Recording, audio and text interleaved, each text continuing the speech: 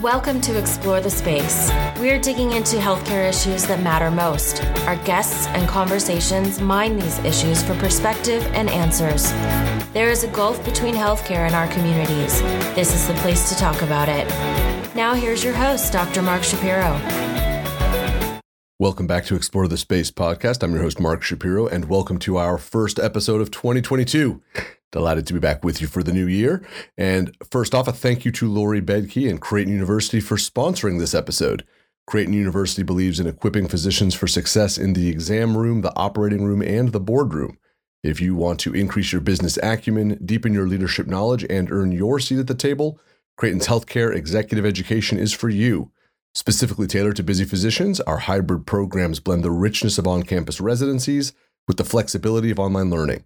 Earn a Creighton University Executive MBA degree in 18 months or complete the non-degree Executive Fellowship in 6 months. Visit www.creighton.edu/CHEE to learn more. My guest in this first episode of 2022 of Explore the Space podcast is Dr. Danielle Belardo. Dr. Belardo is a cardiologist and an expert on how to effectively educate people around the foods they eat. And we know that when we enter a new year and we talk about things like New Year's resolutions, a very common one is thinking about the foods that we eat and resolving to try to make some changes. It's such a fraught subject and it becomes extremely contentious and controversial. And one of the things that Dr. Belardo has done really well, I feel like, especially on social media where she has a massive presence, both on Twitter and on Instagram, is creating a forum where people can have these conversations and do so, as she says, having a non-judgmental approach. And talking about that with her was really, really gratifying. We talked about her approach to how we educate, her approach to accessing the literature, and then some really important stuff like snacking, smoothies, fruit salad, critical stuff. This was really, really fun. I think you're going to really enjoy it. Definitely do please subscribe to Explore the Space if you have not yet done so already. We're going to have a big year this year. We're going to have lots of great episodes, all the good stuff that you're used to. Med Lasso is coming back too. We're going to have more episodes as we wrap up our review of season 1 and then get ready for season 3. It should be coming this year as well. Please do subscribe wherever you listen to podcasts. Definitely give us that rating and review, and please help spread the word. All of those things really help us out. You can email mark@explorethespaceshow.com. You can find me on Twitter @ETSShow, Instagram @ExploreTheSpaceShow. The whole archive of Explore the Space podcast is at your fingertips, www.explorethespaceshow.com. Hope you came to this episode hungry. This was a lot of fun talking with Danielle, and I think you're going to really enjoy it. So without further ado, Dr. Danielle Belardo. Danielle, welcome to Explore the Space. You're the first guest of 2022. Delighted to have you. Oh my goodness, I'm the first guest of 2022. I'm so honored. Thank you for having me. Absolutely. There's a lot of reasons for this. You and I talked last year about coming on the show, and for a whole variety of reasons that didn't come together, mostly scheduling issues that I think everyone was experiencing. But for me, it was one of those things, one of the most common things that people think about when there's a calendar turn. However much you value or don't pay attention to sort of the turn of the calendar for a new year, people do seem that they want to pay more attention to the activities that they're doing, the relationships they have, the foods that they're eating.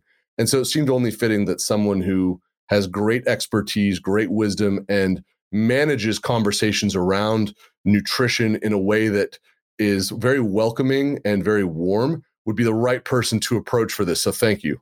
Oh, that is such a kind compliment. I really appreciate that. Well, thank you for having me. And I'm just so honored to finally be able to join you. And I'm glad that we were able to schedule this during this tsunami warning as well.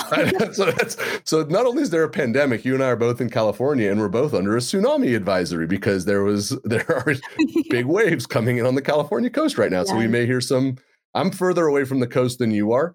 But we may hear a few sirens. And if we do, I'm going to leave them in because that's just great texture for the show. Yeah, as long as I don't have an immediate evacuation warning because I'm right on the beach, we'll keep going. If that's the case, obviously we'll need to end the call. That's fine. That's totally fine.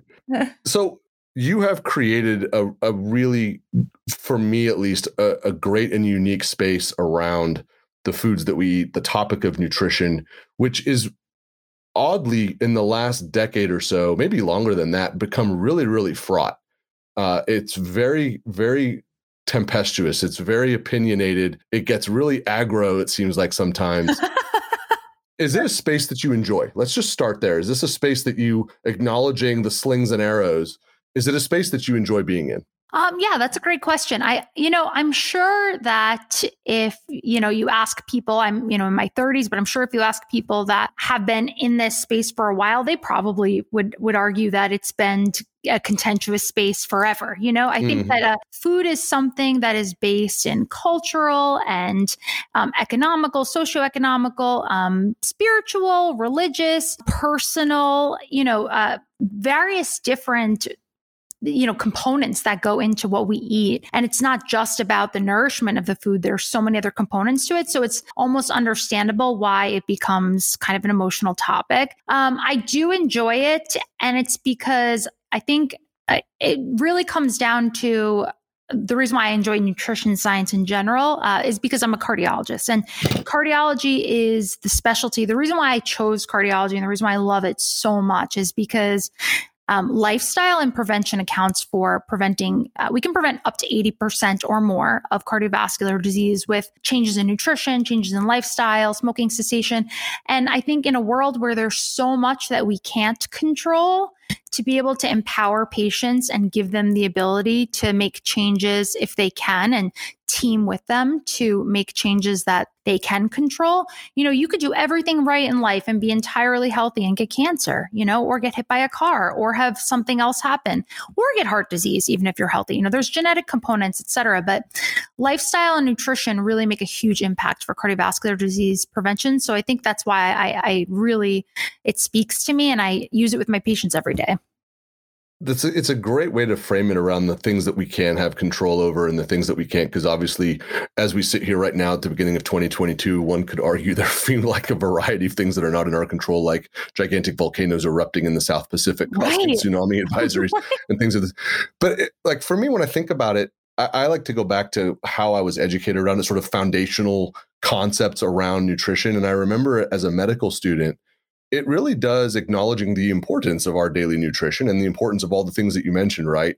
With respect to relationships and culture and access and all of the social determinants of health and how they're related to food and nutrition. In medical school, it felt like nutrition was handled a lot like dentistry. Like, yes, we have teeth, they're in your mouth and you use them to chew and swallow food. Now we're going to move back on to something else.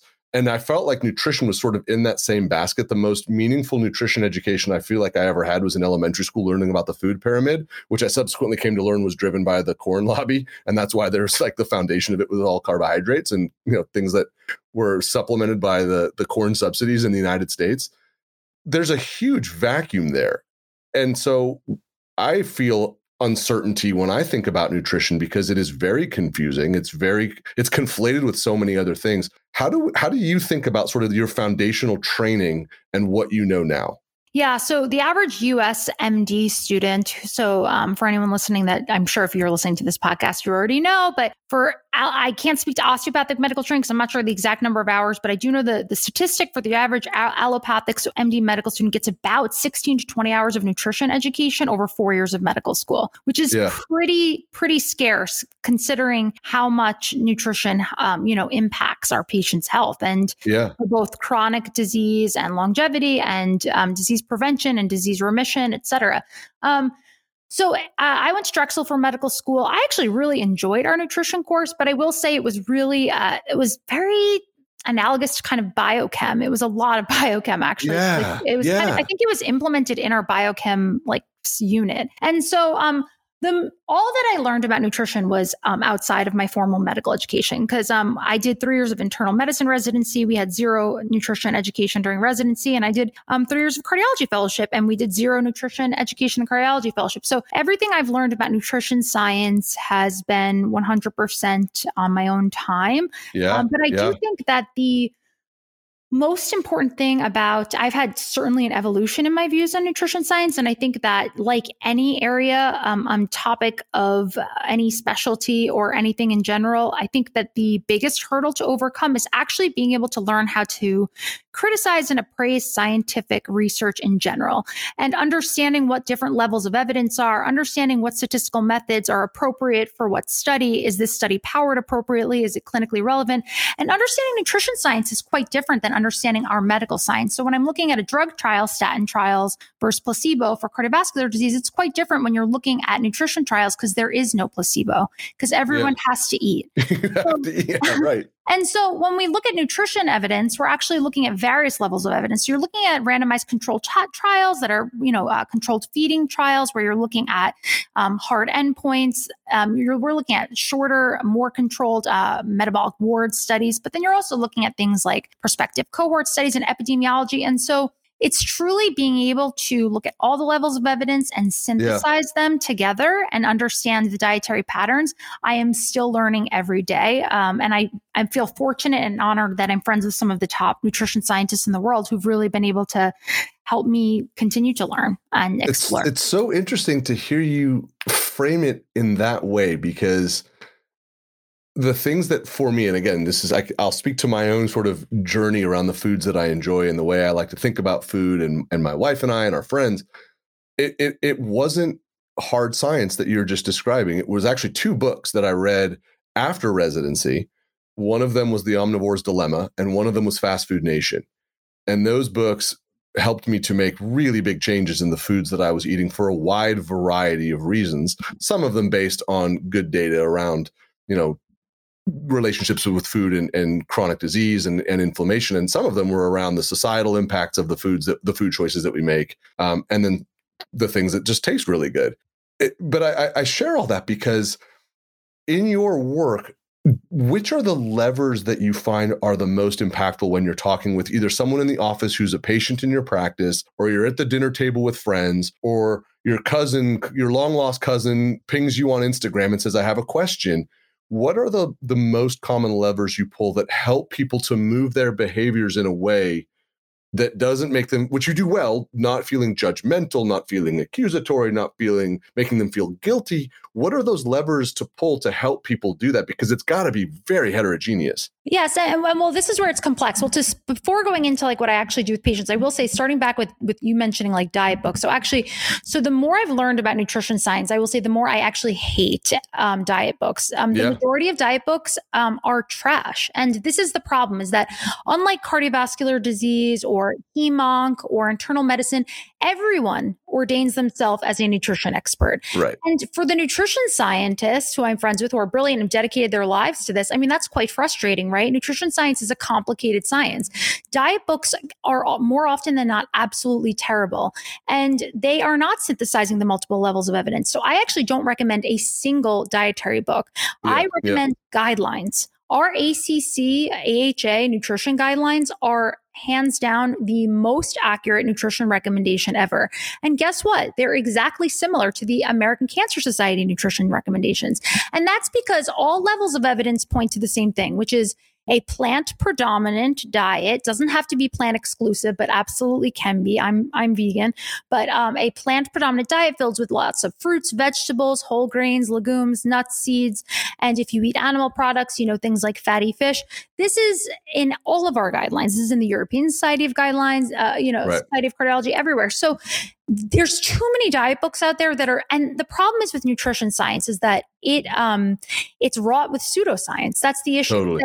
The problem with pseudoscience is that it sounds like science. Okay. So people can read some of these books that are incredibly inaccurate, that can convince you of anything, that carbohydrates are terrible for you, that an apple will give you diabetes, that and the truth is that they make it sound sciencey, and they can of course cherry pick studies when in reality it goes against expert scientific consensus and all of the guidelines that recommend the opposite. And that's why we have dangerous trends like the carnivore diet, which completely excludes some of the healthiest foods on the planet, which is fruits and vegetables. It's just a full 100% meat only diet. That's why we have concerns, especially with, patients that follow diets like that, diet fads like that, where people are publishing books left and right. So, they're at a higher risk for cardiovascular disease, colon cancer, et cetera. So to me, the biggest issue is that I think, and I cannot expect every patient to go out and be able to synthesize and understand evidence appraisal and be able to understand what's a good versus bad study or what's an adequately powered study.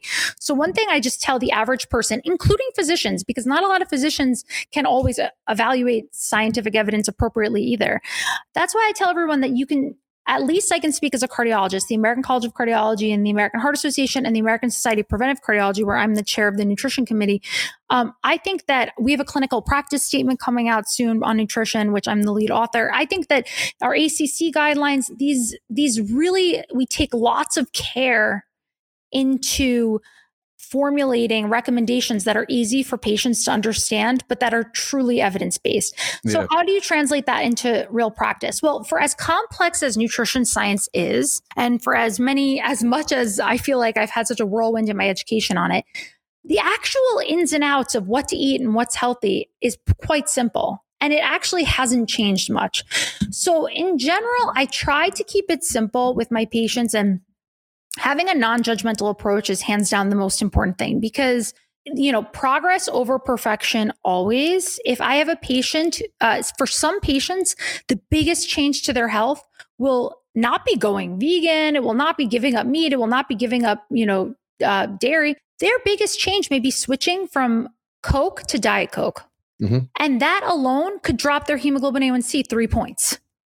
3 percentage points. So just meeting your patient where they're at and taking steps that work for them. So the first thing I recommend with patients on a daily basis, first figuring out, and I always tell anyone, I know if you're an internist, you're busy, and you're a primary care doctor, you're busy, you have to address so many things in one setting. And so I always remind the healthcare providers, or whether you're a physician's assistant or a nurse practitioner who are such an important part of the healthcare team, I always remind everyone, Rome wasn't built in a day. You don't need to accomplish switching your patient's diet in one, setting. But I think the first most important thing is discussing with your patient what their thoughts on a healthy diet are, and trying to figure out what your patient even knows about nutrition. That is so important, because you may assume that they already know this.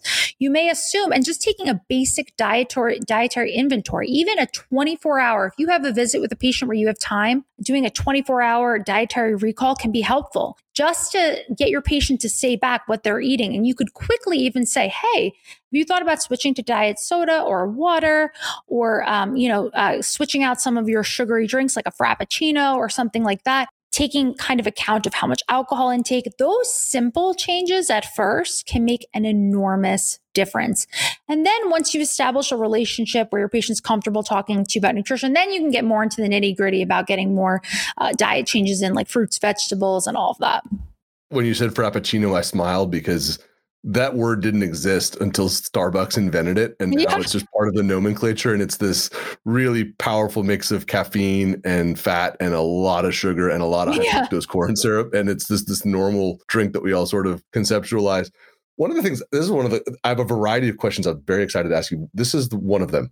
As you and I move through sort of the rest of our lives, there's going to be a swirl of societal changes that, these are all normal, and they all impact our daily lives, as we've come to see.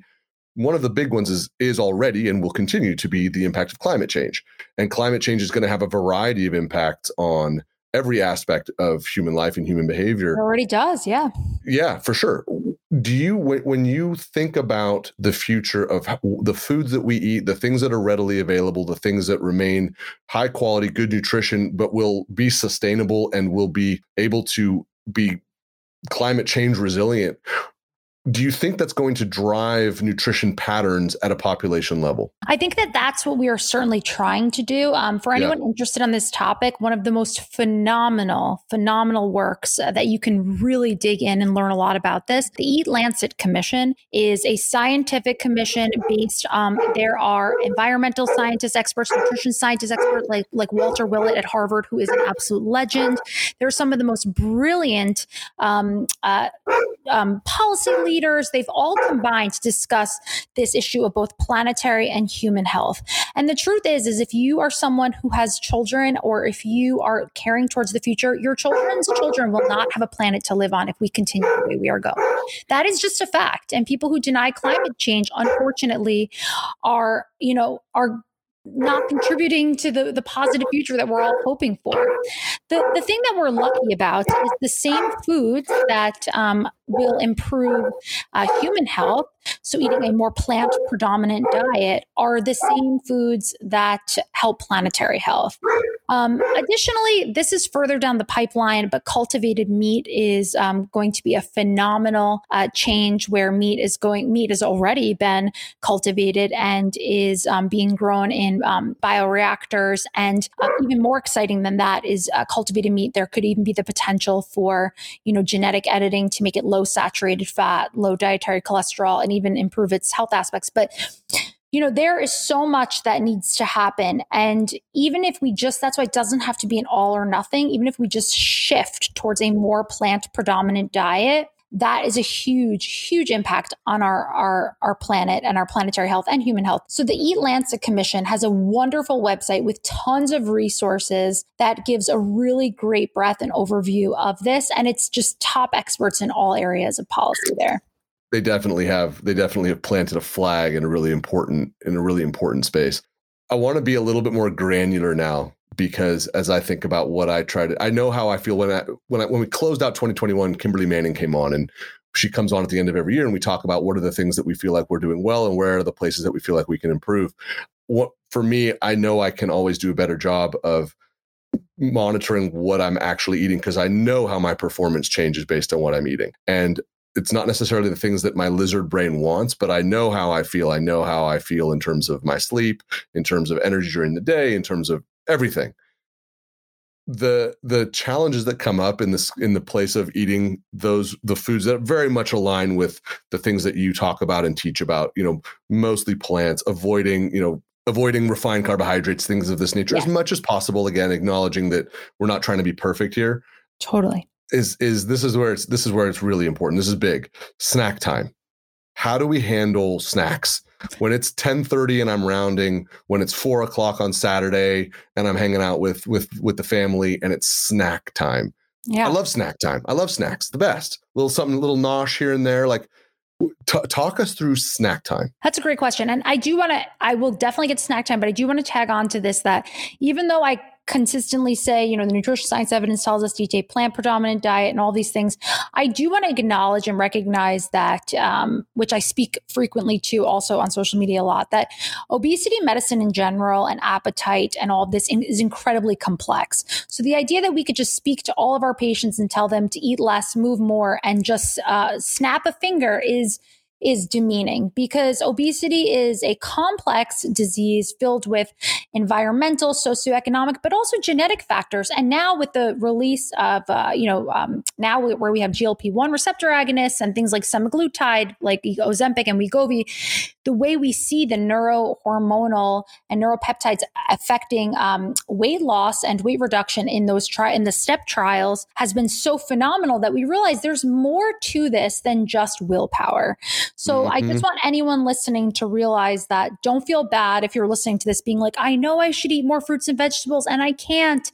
Just know that the science understands this, and that I think finding a compassionate physician. So in my practice, I do a lot of cardiometabolic health and obesity medicine, and we have 2 registered dietitians. So we believe in a comprehensive approach. We believe that you should have the support from a registered dietitian. And for some patients, if they need medication like a GLP-1 to help them change their appetite and things like that, I absolutely support it. And this stigma that medications are a failure or that dietary changes should be a pull yourself up by your bootstraps only mechanism, to me is doing such a disservice to patients who have either genetic or, a combination of epigenetic, all these different reasons for struggling with obesity, food environment being a big one. Okay. Absolutely. So, but for snack time, so, I will say there's one diet book. Actually, okay, I will plug 2 diet books. I actually don't even really know these 2 people personally. I only know them from Twitter, but they're both phenomenal. And for anyone listening, I will say they're both pretty evidence-based. One is Hungry Brain by Stephen, I forgot his last name. But if you look up Hungry Brain, his name's Stephen or Stefan something. And the other one is Herman Ponzer's recent book called Burn. And they're both really great. They just discuss a lot about hunger and what we can do to kind of help with appetite and things like that. There's lots of different theories about what makes us full or what makes us crave things. And nutrition is so complex because we all have to eat, right? So you have to eat. And so there's emotional components, there's hormonal components, there's access components. There's just so many components that go into it. So with snacking, generally I would say it's not an easy answer because a lot of it depends on your overall dietary pattern. Right. The most important thing to think of is no one food in one dose is going to cause disease. So I don't want anyone to, get upset with themselves or be too hard on themselves if they eat a Snickers bar. But overall, thinking about just the day to day, changing your own personal food environment can help. Meaning, if the snacks you bring to work are ones that are going to be more healthful choice for you, then that can actually change your dietary pattern, especially if usually at work, if you're not bringing your own snacks and usually only the snacks that are available are things like chips, things like highly processed foods that are hyper palatable that you want to eat more of. And that reward system, the dopamine in your brain, that can actually, if that's your only food environment at work, well, then of course it's going to be hard to resist that. But if you bring your own food and make your own food environment, that can be different. So some snacks that can be really beneficial are, I always like to recommend things that can be high fiber and high protein.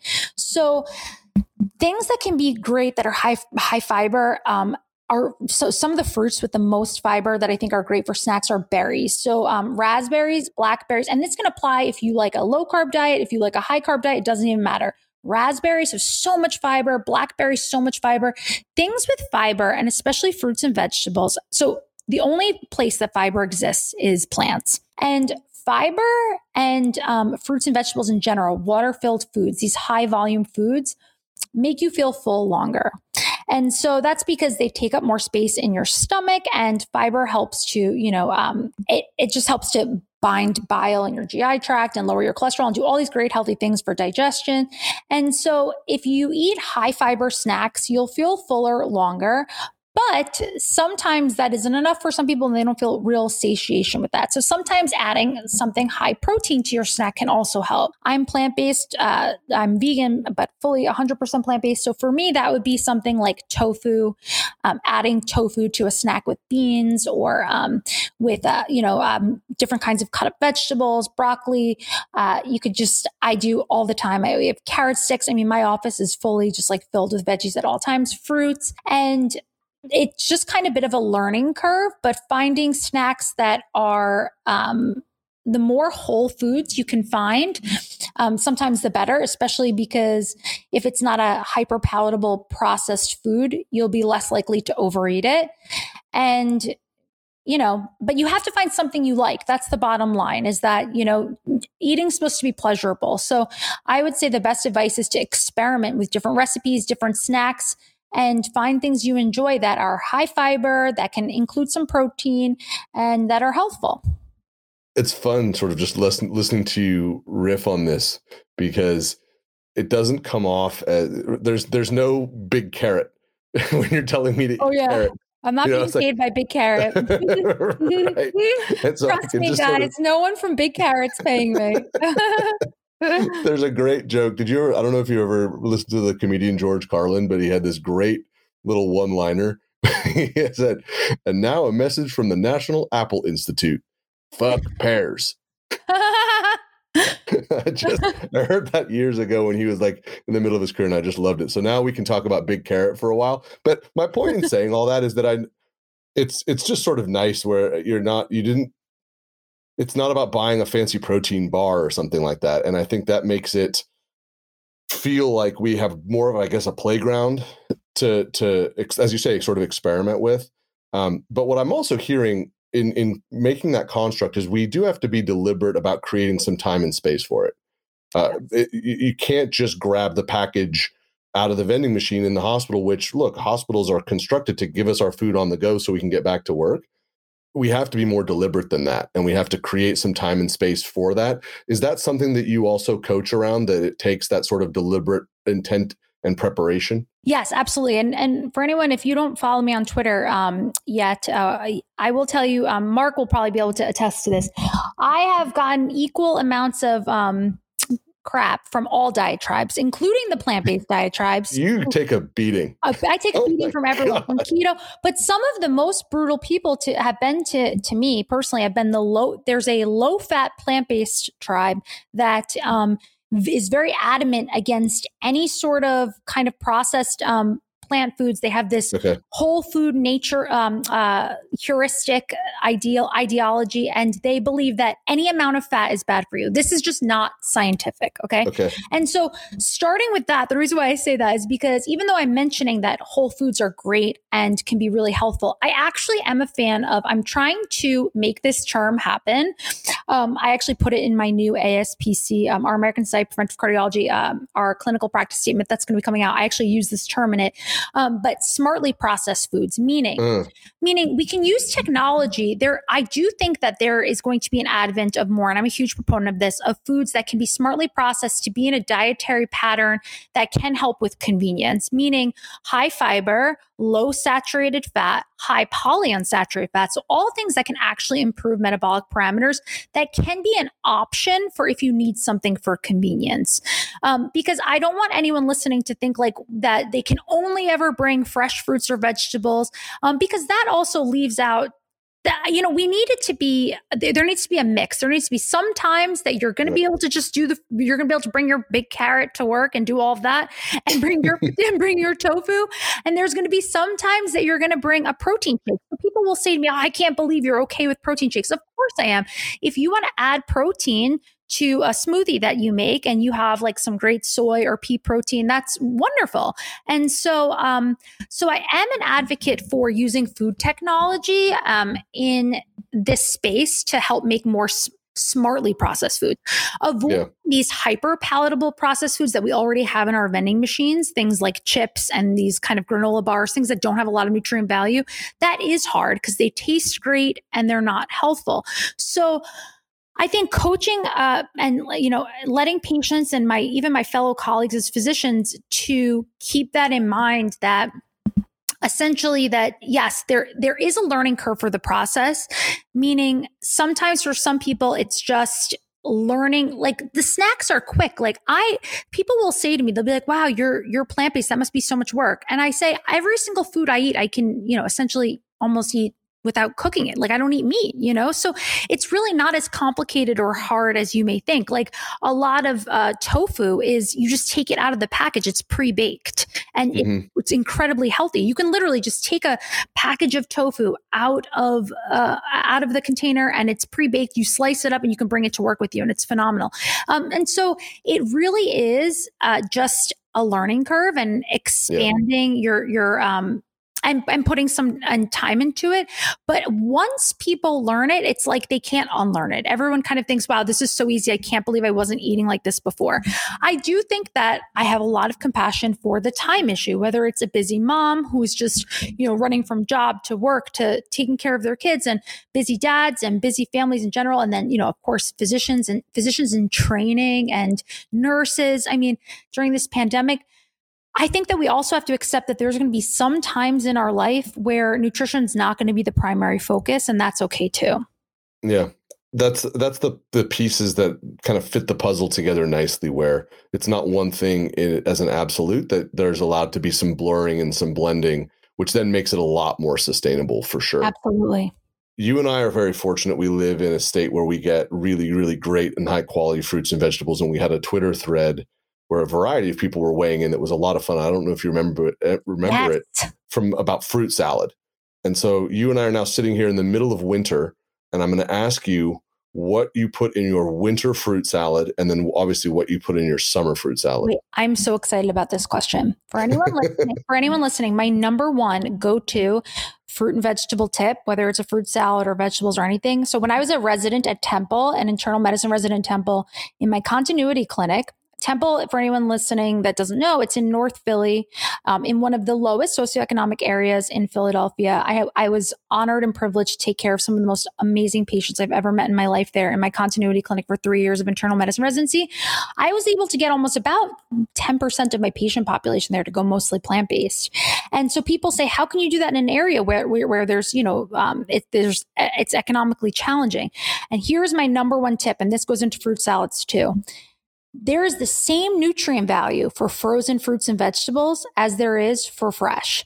So you can buy very, very, very inexpensive. You can go to BJ's, you can go to Costco, you can buy frozen berries, you can buy frozen every kind of berry you can imagine. You can buy frozen broccoli, you can buy frozen beans, frozen spinach, frozen anything. You can save so much money and the nutrient value is preserved. Just make sure it doesn't have like extra added sauces or salts or anything like that.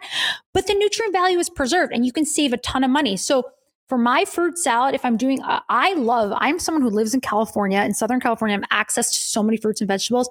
I still use frozen berries a ton. I love it. And I think that it's just a great hack to save money and make it convenient. Truthfully, too, the reason why it also makes it convenient is because sometimes people say, I'm not going to finish all the berries. And then what they do is they feel bad if they get moldy. And then they feel like, well, I'm not going to buy them again because everything went bad.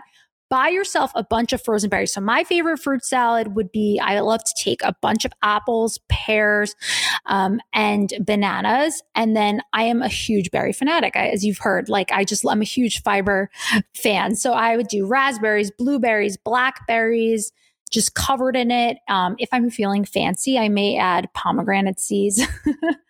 And then I add chia and flax to everything. Yeah. Yeah. The most controversial thing that you said to me in this whole thing about acknowledging how fraught the nutrition space is, you have actually said something really controversial. You add banana to your fruit salad? Oh my God. Yeah. Yeah. I love banana. Wow. All right. That's bold. It's a bold move. Why you don't like banana? I love bananas. I eat a ton of them. I put them in all my smoothies as well. My concern, I make fruit salad in bulk. Like I'll make it work because I like it to kind of have a couple days in the fridge where all the juices mix. Yeah. But the banana in that space of time for me degrades. And I don't care for it. So that was the most controversial thing for me. Oh, big banana is not going to like me. Big carrot loves you, and big banana. Well, you can jump to. I mean, people from California will be listening to this saying, "What this woman's insane that she's saying this." But if you jump on the frozen fruit train, I'll tell you, then it's like I actually even prefer my berries frozen. So anyway. Just a tip. It's perfectly valid. I like it, in the winter. I do a lot of like citrus stuff. We get such great citrus here. Yes. So the grapefruit, the blood oranges are in right now. So it's blood orange, grapefruit, caracaras, navel, all mixed together. A lot of smoothies in the Shapiro household for sure. That's where we get our spinach. Right? You have a few trees. Don't you have a few trees? Yeah. Oh my gosh. When we moved, when we were in San Diego, we had a bunch, and then when we moved back to where I live now, we put in a bunch, and they're all ripening because they're all 4, 5, 6 years old now. We've got peach, we've got Santa Rosa plum. I know. We've got emerald. We've got 2 plums. We've got Santa Rosa plum, and we've got a plum called an Emerald Beauty. Oh. Have you ever heard of the Emerald Beauty plum? No, it sounds amazing. It is. It might be the finest piece of fruit on the planet, and I'm a peach fan. Are you going to ship me some? It depends on. We only got like 8 last year because the tree's still very young. If we get a nice bounty, I'll ship you some. Okay. I'll pick them when they're a little bit on the hard side, and so they can ripen and I'll just overnight them to you. The Emerald Beauty plum. We actually discovered it at the Big Farmers Market on the Embarcadero in San Francisco, and my wife and I are like, "What are we eating? This is unbelievable." Beautiful. It really might, and it's consistent growing it in our yard too. So then we also have a cherry tree. We have Meyer lemon. Yeah, we got Meyer lemons. And then we have a hybrid. If you live in Sonoma County, you have to have hybrids because this is where Luther Burbank is from. It's a hybrid yellow peach and nectarine. Oh, so like beautiful. Half the tree is peach, half the tree is nectarine. Yeah, it's the best. Well, I live on the beach, and I had a plant hospice for a while because I tried to grow. I had an avocado tree and a fruit tree and a bunch of herbs. And then I just totally forgot to water it. And the salt, apparently you need 2 avocado trees because there's like a male or a female situation. Well, I only had 1. And I was able to get some fruit from it, enough to just brag on social media about the fruit that I grew. Truthfully, if I'm going to be honest, it was like already like, I bought like a mature tree. So it was like already. So all I did was end up killing them. And so then I had a graveyard in my backyard for a while of just dead plants. And then finally I put them to rest, and I've given up for a little while. So I'll live vicariously through your beautiful garden. Yeah, that's perfectly fair. Think of it this way, right? You're letting the earth lay fallow. Yes. And so when you're ready to give it another try, things are going to grow beautifully in that yard. Maybe that's why I gravitate towards frozen berries, because I just know I'll never be able to. That's right. So you're not growing your own fruits and vegetables, but you are doing a lot of other things. Let us know, how do we find you, and what do you have coming up for us? You guys can find me on Twitter at dbelardo.md. So D, and then it's BELARDO MD.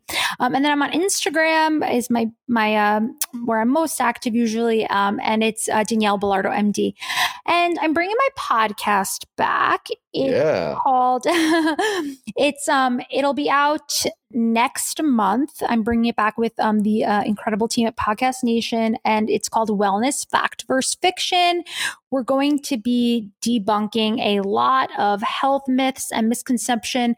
Of course, I'm going to have to get in the drama of nutrition science. I will be having Kevin Hall, who's one of my good friends, who's the head of nutrition science at the National Institute of Health, to do an episode. But we're actually starting with an episode with the one and only Dr. Jennifer Gunter.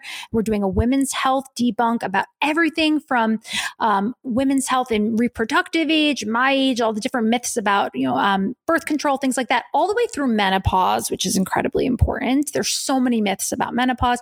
And then I have dermatology episodes of debunking things like clean beauty.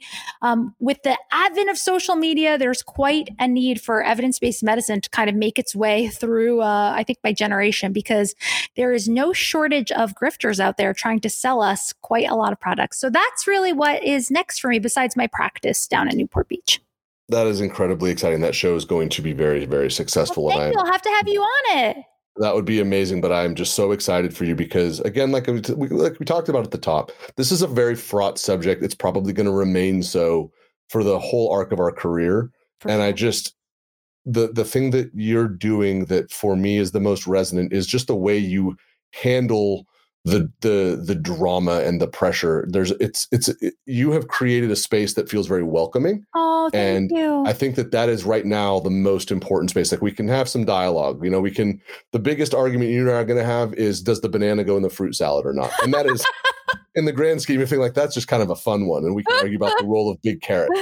That's a great place for us to be able to approach these conversations, acknowledging that everyone has to eat. And it's extraordinarily complex. So by creating a space that is welcoming around that, I think you are doing extraordinary work. And this was totally awesome. Thank you for coming on. Thank you so much for having me. I was so honored, and it was just so great to chat with you. So thanks again.